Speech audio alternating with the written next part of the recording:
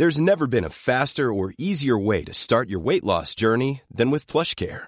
PlushCare accepts most insurance plans and gives you online access to board-certified physicians who can prescribe FDA-approved weight loss medications like Wegovy and Zepbound for those who qualify. Take charge of your health and speak with a board-certified physician about a weight loss plan that's right for you. Get started today at plushcare.com/weight loss. That's plushcare.com/weight loss. plushcare.com/weight loss. Scaffold is supported by the Architecture Foundation, bringing new voices to the conversation about architecture in London and around the world. For more information and upcoming events, visit architecturefoundation.org.uk. I'm Matthew Blunderfield, and you're listening to Scaffold.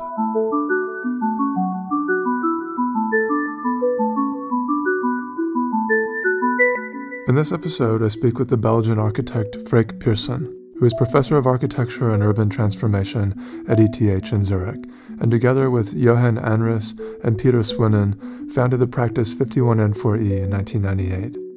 51N4E work within an expanded definition of architecture, engaging with infrastructure, socioeconomics, and environmentalism in equal measure, describing each of their projects as vectors of urban and social transformation. They work extensively with existing buildings and infrastructure, identifying, for example, the possible futures of underused viaducts, abandoned mines, and derelict office blocks, to name just a few. Sometimes they even embed themselves within the context they're designing for. In a project called Zin, which involves the adaptive reuse of an existing 1970s office tower in Brussels' business district, 51N4E set up a studio inside the tower, involving a wide cast of groups to explore new ways to inhabit the old building, often to surprising effect. Picture a corporate boardroom full of cacti, or musical performances taking place at the bottom of the lobby escalators, or an educational exhibition set up among the tower's bare columns and stripped-back surfaces. The kind of work that 51N4E do suggests an evolving definition of the architect, less as a singular author with isolated expertise, and more as a kind of mediator, drawing out new relationships between a range of different kinds of practices and people. All this points to a change in the culture of architecture and urban design, which, as Freek describes it, is a change from a market-driven discipline to one that centers around the messy vitality of life. It's an aspiration that drives Freek's practice and teaching, and has been met with both profound enthusiasm and some degree of skepticism. We touch on this and much more in our conversation, which was recorded in May of 2022 over Zoom. Freek was in Belgium, and I was in London. And now, here's the interview. I hope you enjoy it. One of 51N4E's earliest projects was a scheme that involved the design of an allotment infrastructure. Housing was part of the scheme, but was secondary and more standardized, whereas more of 51N4E's energy was focused on the allotments themselves. And you mentioned in another interview that it was something that you'd done naively and intuitively, and it was met with a lot of opposition from fellow architects. You also mentioned that it taught you to trust your intuition.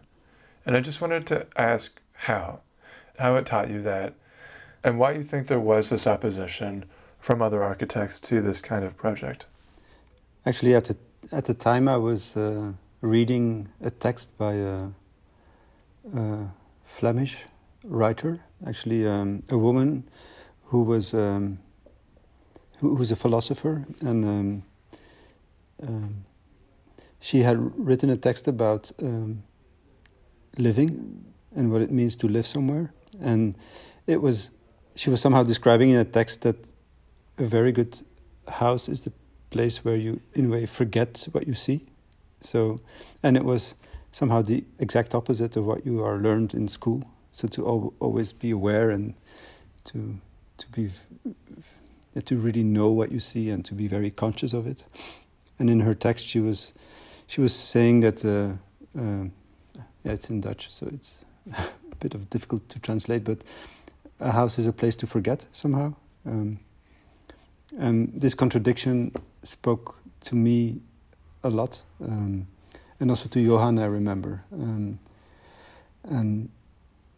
it somehow felt very familiar with the experience that you have yourself. That if you live in a place, it grows on you, and it becomes a pattern almost of your life rather than this kind of very conscious environment. And in this idea of patterns, or how things relate to each other and what you're connected to, I always felt very strongly that the way how you enter your house, or how you are connected to the street, or what is somehow bigger than your house, plays a very big role in how you perceive your environment, or that you become part of something. And I think it's that type of intuition that I was talking about, that this is, you somehow learn to look at architecture as an object when you're in school. Well, if you live your daily life, at least I am much more, what I become aware of, or what I don't forget, is how things relate to each other, how you go from one thing to another. And I think it's that type of intuition that I was referring to when I was talking in that interview that you make reference to. And somehow it felt very natural to more think about the shared infrastructure of an allotment rather than to make a very specific house.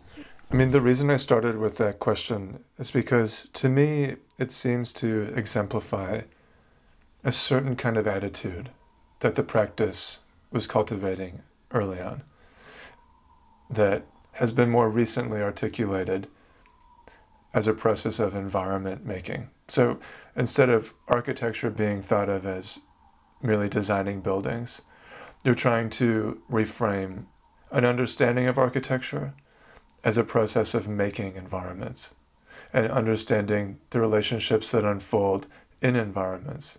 So there's, to me, a very coherent connection you could draw between this early project, this allotment project, and the kind of ideas that you're now developing around how to reconsider what architecture is. So with that in mind, I want to bring us right up to the present, talking about this process you've embarked on, entering academia, and starting to articulate this new definition of the practice through your chair at ETH. So when you started teaching at ETH in 2019, the first thing you did was to change the name of the professorship. Instead of architecture and urban design, you called it architecture and urban transformation. And I just wondered if you could tell me more about why that change in title was so critical for you. I think it's critical in the sense that thinking about design often entails this image of focusing on what you would like to have in the future and somehow creating the conditions for yourself to draw and imagine that quite freely, and to think big rather than small, and to think changing a lot rather than changing little. And it's actually a challenge to create conditions where you limit yourself, because to think in abstractions with a drawing or with a 3D model is actually very easy. It's very easy to think of very different things, but it's actually rather difficult to focus on things that are there and to value them and to understand how they could change even if they remain the same. So this whole idea of transformation and to reinterpret things and to use them differently or to give them a new meaning, for me it's almost more intriguing and also more powerful, and for sure also more urgent than to think of many new things.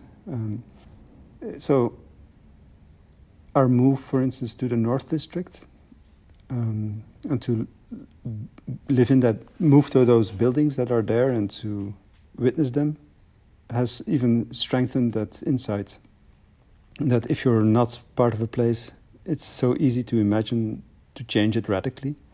Well, if you become part of it, you start to think and see in a different resolution. And it's true that by promoting that or by focusing on it, people tend to pigeonhole me into a box where I would not be interested anymore in more abstract or more bigger gestures, which is not at all the case. But it's more that you have such a wide array of possibilities at your disposal, and we only use so limited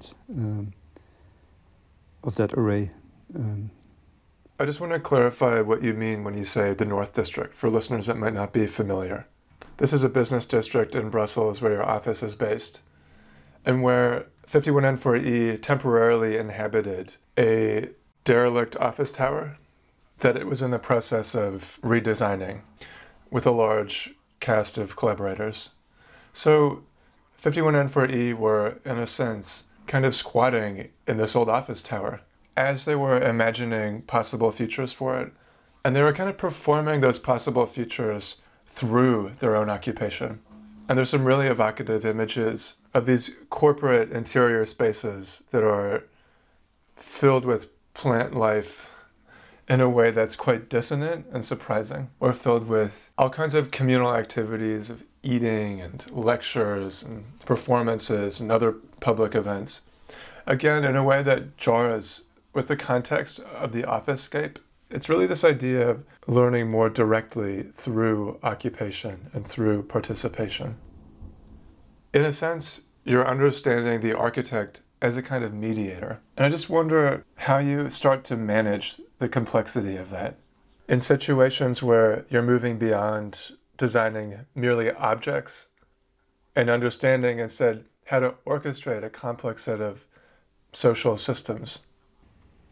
Yeah, it somehow starts by acknowledging that you're somehow flawed and that you can only do so much. So in this kind of overwhelming complexity, I think it helps to start with the fact that you can do a contribution, but it will never be enough. And if you accept that, you can start to open up to what other people can do and start to find ways of addressing these complexities together. And this goes indeed with clients or users, but it also goes with even with the people in the office. What we try to do indeed is in the office is to try to make sense of our action, or to try and invent what action would make sense at a given moment in time.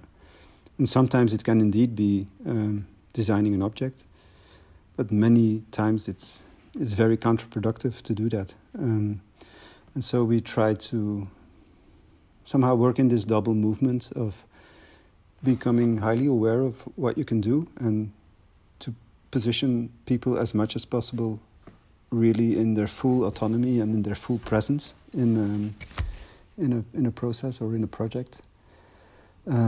But at the same time, that awareness of oneself is connected to an awareness of the limits and how you can hand over. And that's how we organize the office, that this handover is almost a bit pre-structured, so that you have already figured out by past experience when it's better to, even like in these examples of good cop, bad cop, or in somehow the one that asks the questions, the one that delivers the answers. There's so many roles that you can play that can push something forward and that can help situations, that you also start to develop an understanding on how you can do that collaboratively and how you can do that as a group. And it's not about looking for consensus, but it's more like how you can start to use different perspectives and how you allow yourself to be challenged or how you allow yourself to be comforted. And ideally with for instance, clients, we come to a situation where they are in that same position as well, and where you can also sometimes help them articulate. So you know how to draw or you know how to make a model, but they have sometimes more imagination than you have. And you can almost be then like the midwife of those ideas. And that's actually a very pleasant situation to be in because you're extremely helpful. It gives you the feeling that you have given something to someone. So you have allowed them to grow or to become better than what they are. So it's like, so that's how we deal with this complexity, by looking for these horizontal networks between people and how people can strengthen each other in multiple constellations. And I really like how you use the word learning, because it's really about this. You learn together. And the learning is ideally also with all of your senses, not just with what you can think, but also with what you can feel, and yeah, with how you feel at that moment also. I mean, you can also have a bad day, or I really enjoy this metaphor of the midwife, which in a way I privately think to myself, these kinds of conversations are also a form of, in some way, midwifery, or even teaching to me is a kind of midwifing experience where as a teacher or as an interviewer, your job really is to understand latent concepts or latent ideas and to kind of coax them out or facilitate their expression. At the same time, though, and this goes back to that first question about the allotment project, I can understand how this could make architects or some architects uncomfortable, because what it does is it starts to diminish this idea of singular authorship, and it starts to dissolve, in a way, this kind of cliched but entirely real depiction of the architect as an egotistical sole creator. And I think culturally, we're probably just about finished with that as an image of the architect. But at the same time, there is something to be said about the kind of control that a sole author can have on a work of architecture, and the way that control can ultimately render a project of exceptional refinement and artistry and conceptual coherence, a kind of classical work of architecture we understand as being somehow an individual expression, I think, rightly or wrongly. So I'm just curious, maybe you could actually respond to something you brought up before we started recording. As another example of this, the Victoria Tower, which is another adaptive reuse scheme by 51N4E, taking an old IBM headquarters in Brussels and converting it into accommodation and hotel. Some architects have criticized that or criticized you as a practice for somehow stepping away from your role as architects. Can you tell me more about those criticisms or that tension or the critique that you faced in that project? Well, it was in a lecture in Paris where two people from the office presented the project, and the reaction came that to just literally remake that facade in a more high-performant way.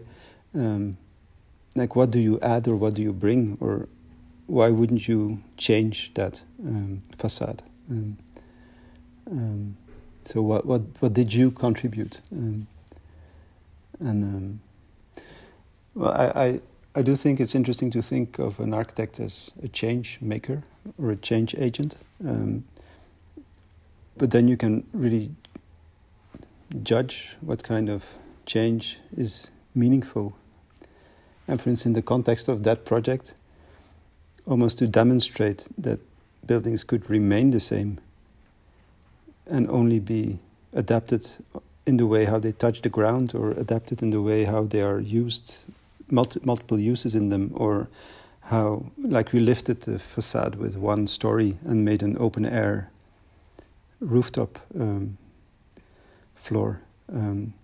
But these are imperceptible changes, but they're not changes in the organism of the building. And in the context of a neighborhood that is where buildings are treated as disposable, I would say it's a very strong act to say, no, we keep it like this, and we build this legacy, or we cherish that legacy. And almost to treat the 70s building as heritage is to a certain extent, it's almost controversial. So the change that you're bringing by doing this is more in the perception of those buildings and what it means to perceive, what this act means in the perception of the neighborhood. So indeed, you somehow see it as part of a larger constellation of considerations. So you're not just focusing on the building and what should it be, and so you put it in a wider context. And yeah, that's, I think with every project we try to make that judgment of like what kind of change is meaningful, because you, in a way, even if you keep something, that's also, you're then also in a moment of considering what to change and what not to change. And I think we have always taken the liberty of deciding as much as we can to say yes, as we can also say no to things. The power to not do something is also strong, I think. I want to go back to Zin, which is what we were talking about before, the financial district in Brussels and the tower that the office 51N48 were based in for a couple of years.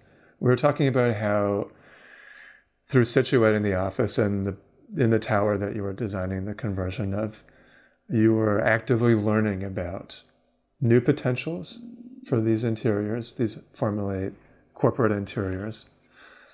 And you also invited students to participate in lectures and exhibitions and symposia there, all organized under this umbrella of, quote, "You are here," collaborating with various public and private partners. And you mentioned that this resulted in alliances and actions that redescribed the architectural profession to you.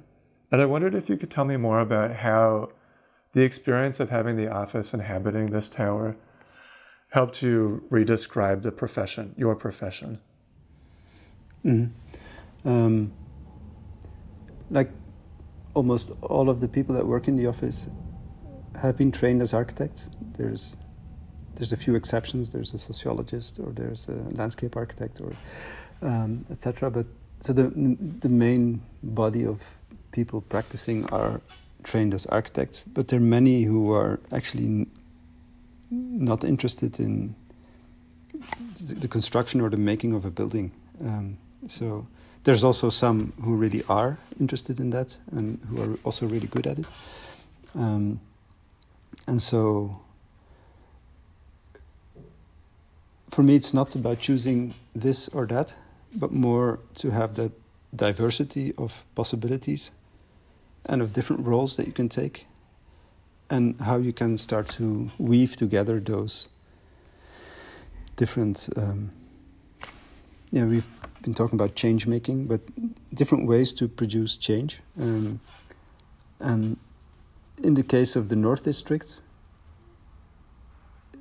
to produce change is almost to bring life to that neighborhood. So it's a district, and it's notoriously like it's a 9-to-5 environment. In a certain part of it, there's no people living in it, so it's quite harsh, because at 5 things stop and it's really quite literally abandoned. To move there, to move in there, and to occupy those buildings beyond the regular office hours, also with a wide variety of people, it creates a shared experience, and it somehow also produces a sense of we're in it together. And so that has been... I was really struck by how much energy this has been releasing, and both positive reactions and negative reactions. And I find it very striking that, for instance, people who were extremely negative about what we did, they were still raising their voice and still finding a platform to do that. It's interesting too that it seems like, maybe I'm wrong on the timeline here, but it seems like 51N48 during this period also started to reconsider its own internal structure. And at some point, it sounds like it splintered off into 3 separate studios, which are in a way interlinked and still equal 51N48, but are defined individually as ACT, CAST, and ROOT. Could you tell me more about these 3 studios, what they mean, and why it was important for you to as an office, kind of restructure the organization in this way? Mm-hmm. Well, this is a reflection on an organization that started before. You could even say that the audacity, even if that's maybe too much of a word, but the audacity to move with a group of 40, 50 people to a temporary occupation for a year and a half, that was quite a big step. I mean, it's also a big group. I don't think we would have made that step if we wouldn't have thought about how we want to be structured. And the structure that we have links to what I was explaining before about having domains of expertise that you can deepen and that you can almost own, that you're an owner of, and to combine that with expertises that you need on certain moments in time, and so that you can navigate a project through different expertises. But we noticed that being just one structure, this kind of very fluid process was working against us, because people came with one question and we noticed that we had to expand it or we had to divert it in order to bring it back. And so all of this kind of dynamics, people were taking for granted that this was the work. And so we couldn't make clear that even if it's necessary to divert and to step into other areas of interest and to activate other questions that are important, it doesn't mean that it's all just had to be taken for granted and it's just for free, let's say. So it's also, in that sense, also a way to safeguard that process and to be able to create boundaries around things and to say, look, it's really necessary that something else is investigated here. But this is not a normal. This is not a normal assignment. You have to realize that what you're asking for is actually entailing this, this, and that, and we can do the this, but the other this and the that is like another assignment. And so it's also it creates better relationships with clients if you can be more clear about what the scope is, and then they can still decide to widen the scope or not, but at least it becomes an explicit conversation.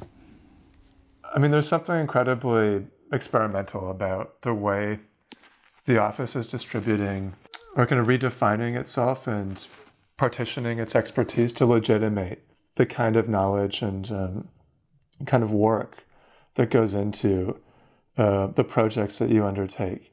And in a way, it's not at all mainstream. When we talk about adaptive reuse, or in other cases, collective ownership, these are really vulnerable approaches to making architecture. And you've written that it often heightens confrontation and conflict in addition to risk itself. And so I'm curious, how do you do it?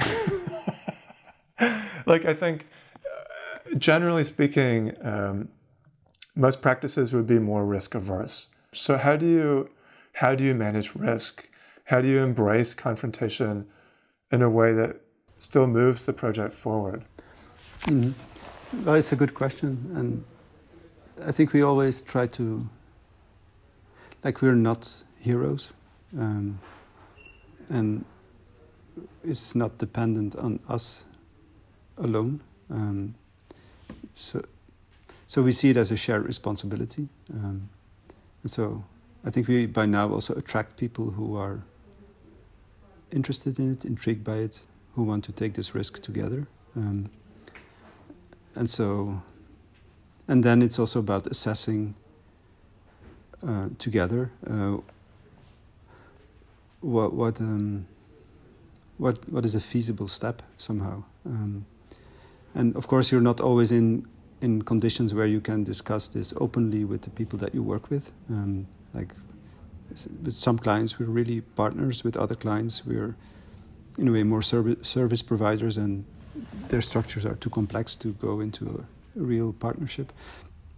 But then you try to understand how far they would be willing to go, and you also try to look for the best possible rather than for the best. So their concerns and their considerations become an important part of the judgment.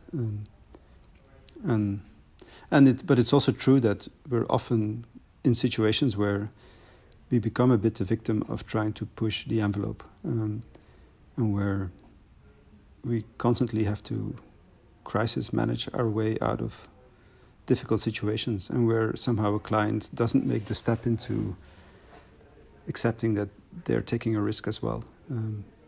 So we're somehow trying to build those learning trajectories together, and often it works, but sometimes it doesn't, and then you're indeed just stuck with it, and you try to make the most out of it.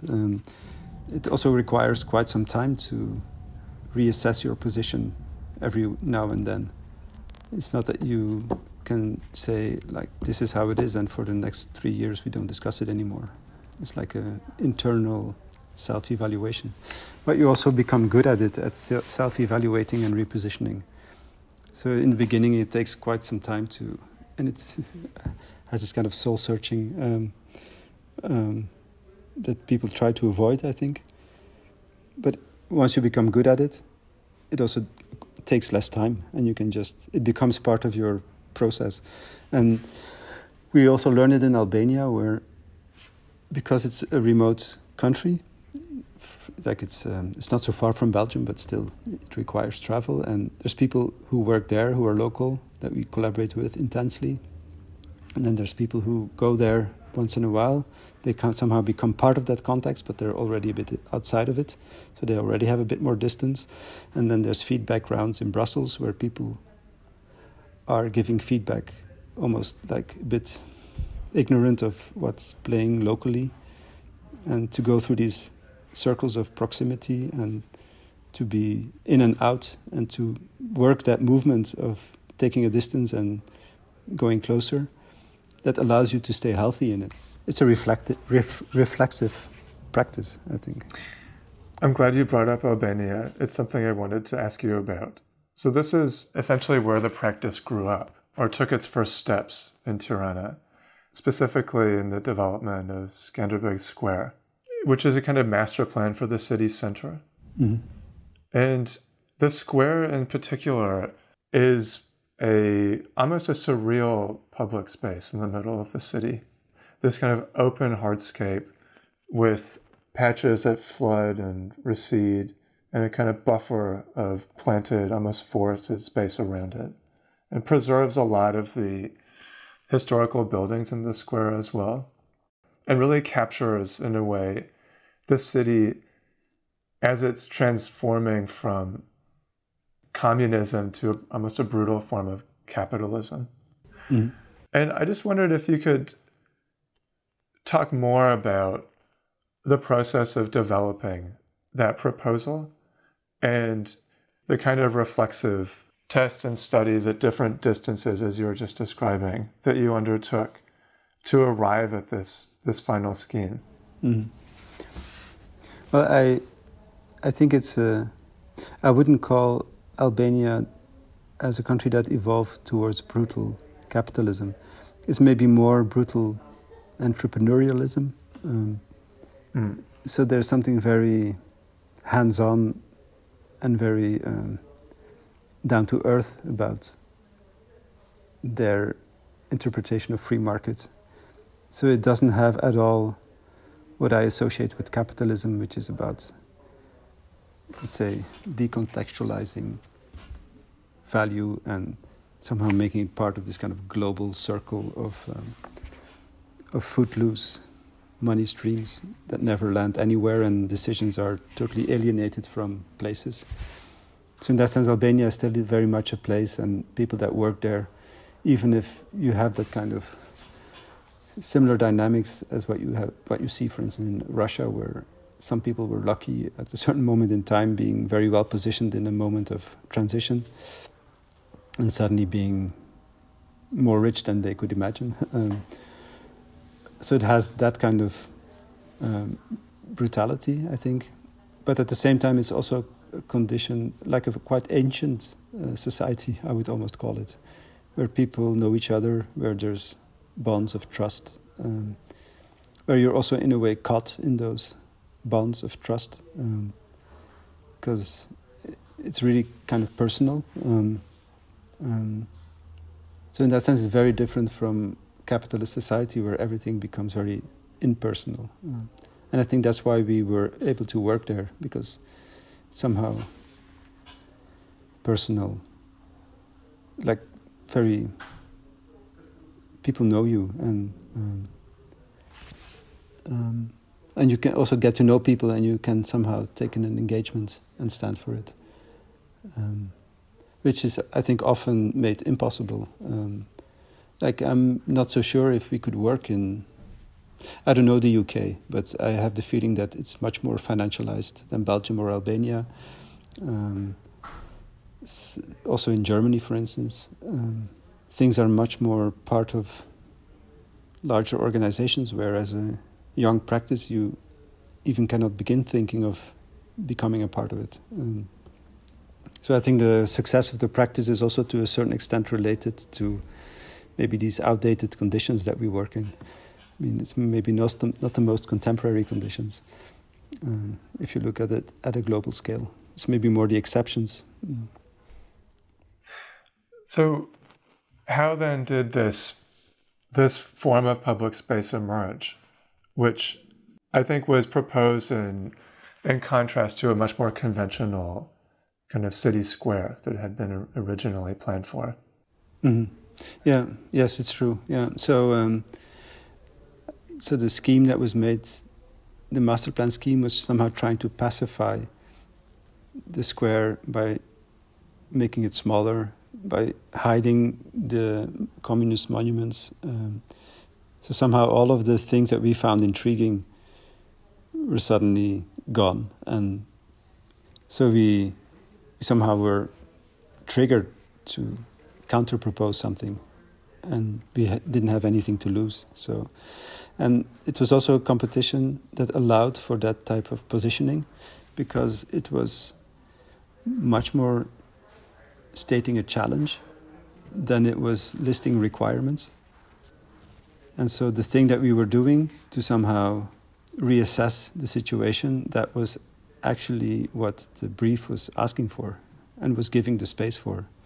So they were not asking for 20 benches, X square meters of playground. So lots of competitions are just already boring to start with. Somehow pre-chewed in such a way that it's only about solutions. And here it was really about taking a position. And so that's also what the design does very clearly. It makes a few moves, it reorganizes space. In that sense, creates a new framework for discussion that could be had. In that framework, there's still lots of changes possible. Also, these changes have happened. So there's a lot of room to negotiate, but your design creates the room for negotiation. And that's extremely interesting. I don't think we would have, and we've learned a lot from that. I think we started also designing like that more, where the kind of authorship that you were talking about is to create a new condition, and these conditions are somehow the new context or the new boundary object that frames the discussion. So it's not about trying to figure out what people want only, but also saying, like, this is let's discuss about this. We'll listen to you, but we're not just listening to your concerns, but let's also discuss what's on the table now. I want to understand more about how this actually played out in terms of design.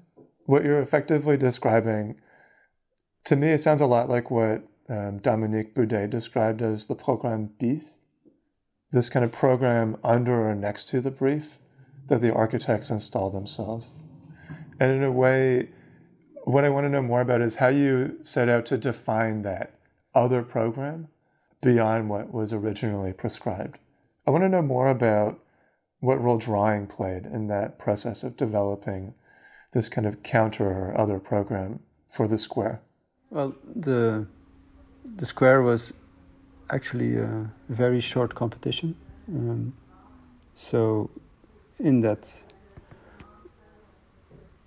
short amount of time, we somehow worked intensely to make a proposal.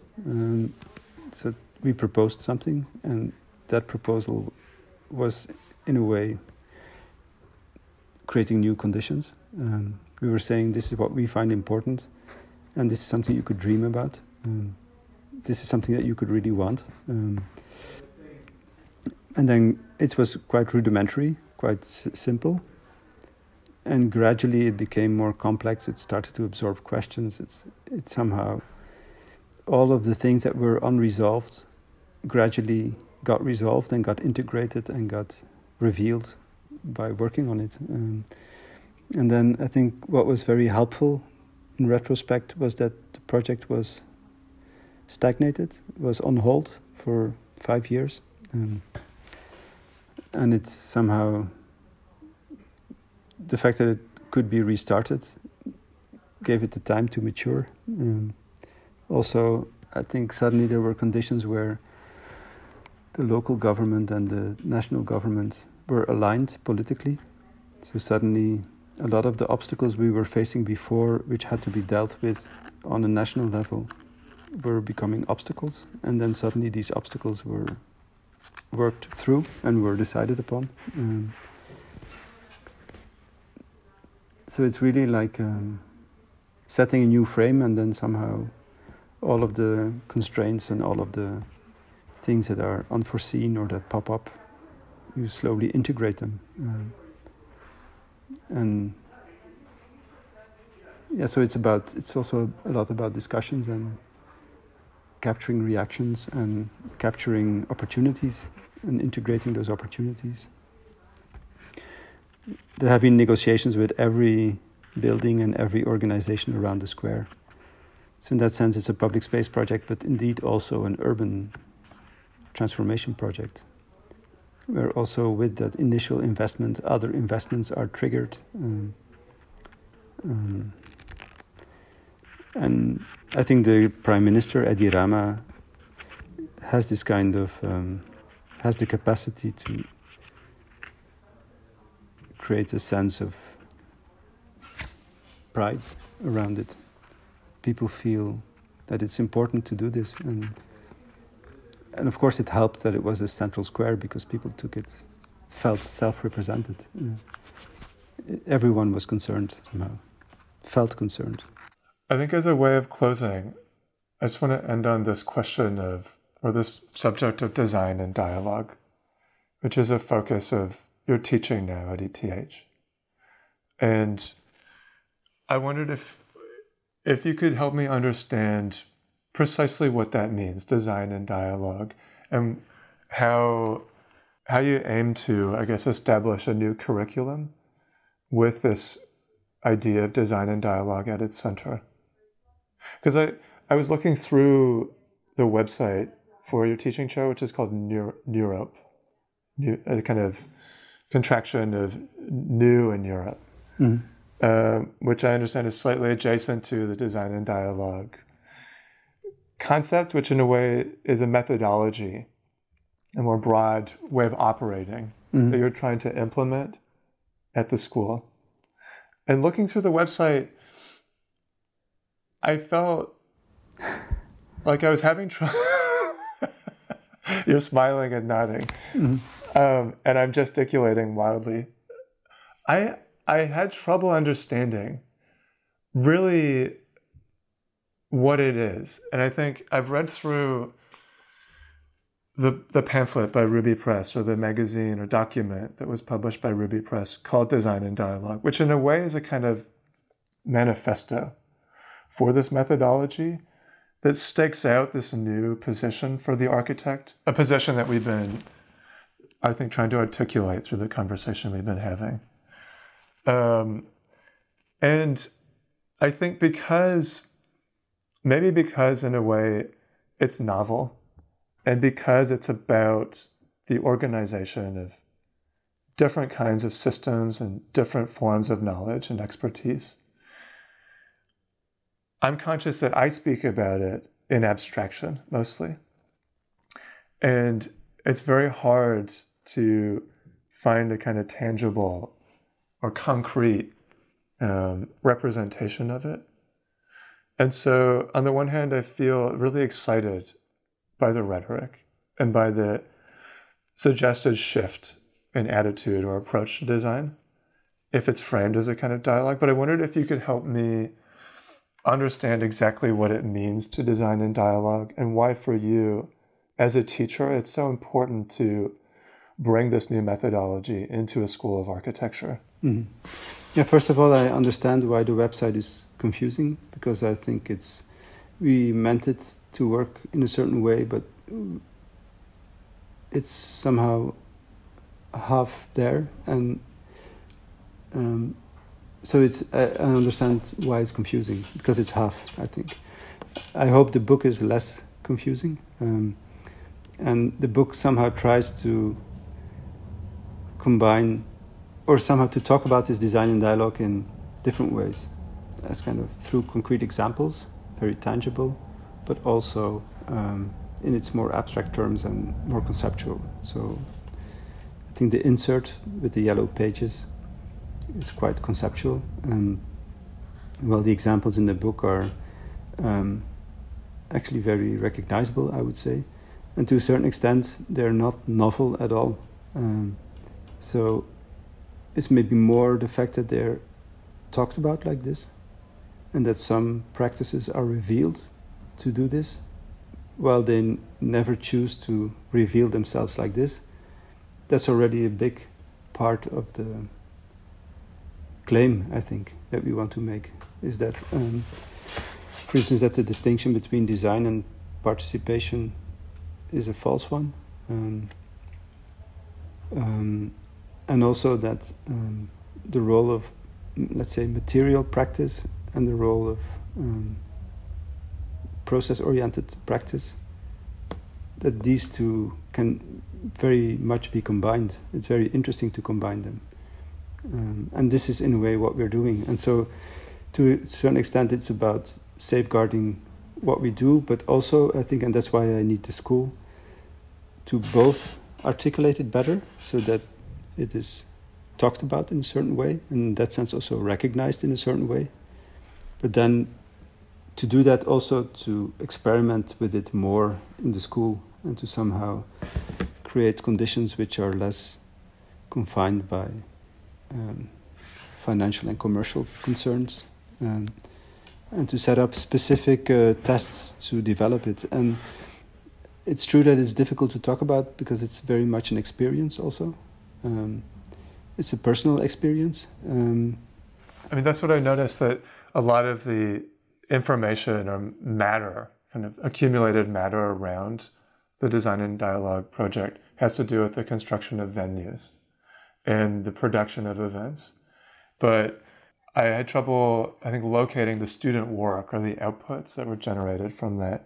And in a way, because these are events that happen in time, there's a transience to them that I can imagine is difficult to capture or represent.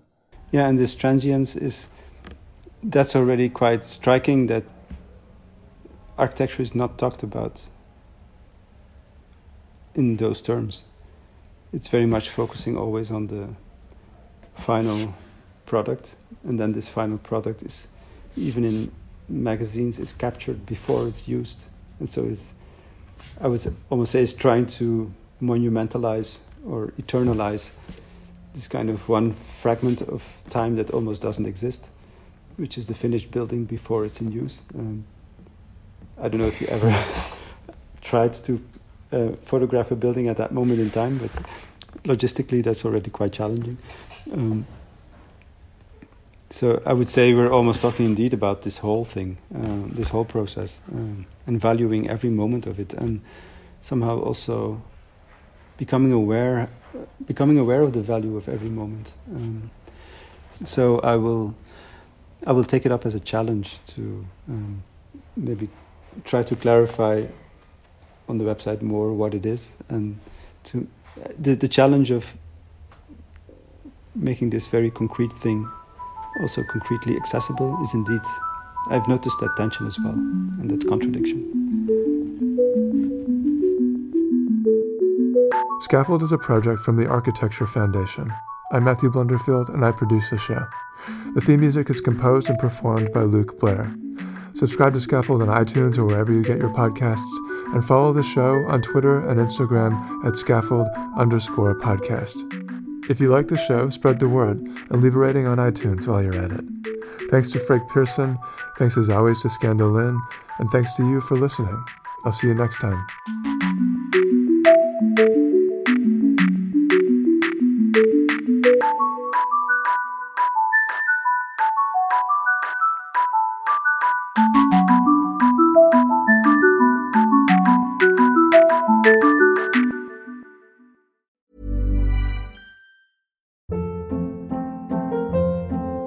Hold up. What was that? Boring. No flavor. That was as bad as those leftovers you ate all week. Keke Palmer here, and it's time to say hello to something fresh and guilt-free. Hello Fresh. Jazz up dinner with pecan-crusted chicken or garlic butter shrimp scampi. Now that's music to my mouth. Hello Fresh. Let's get this dinner party started. Discover all the delicious possibilities at HelloFresh.com.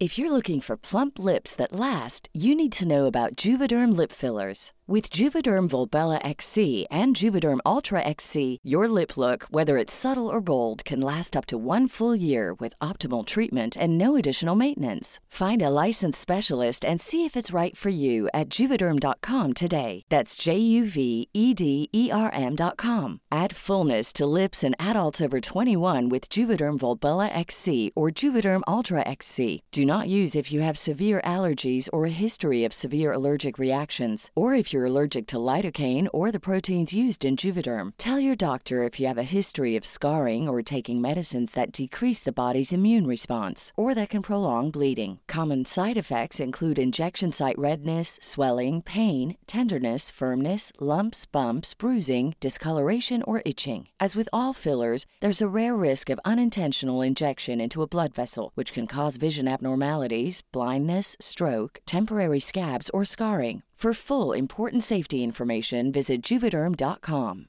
When it comes to your finances, you think you've done it all. You've saved, you've researched, and you've invested all that you can. Now it's time to take those investments to the next level by using the brand behind every great investor, Yahoo Finance. As America's #1 finance destination, Yahoo Finance has everything you need, whether you're a seasoned trader or just dipping your toes into the market. Join the millions of investors who trust Yahoo Finance to guide them on their financial journey. For comprehensive financial news and analysis, visit yahoofinance.com, the #1 financial destination, yahoofinance.com.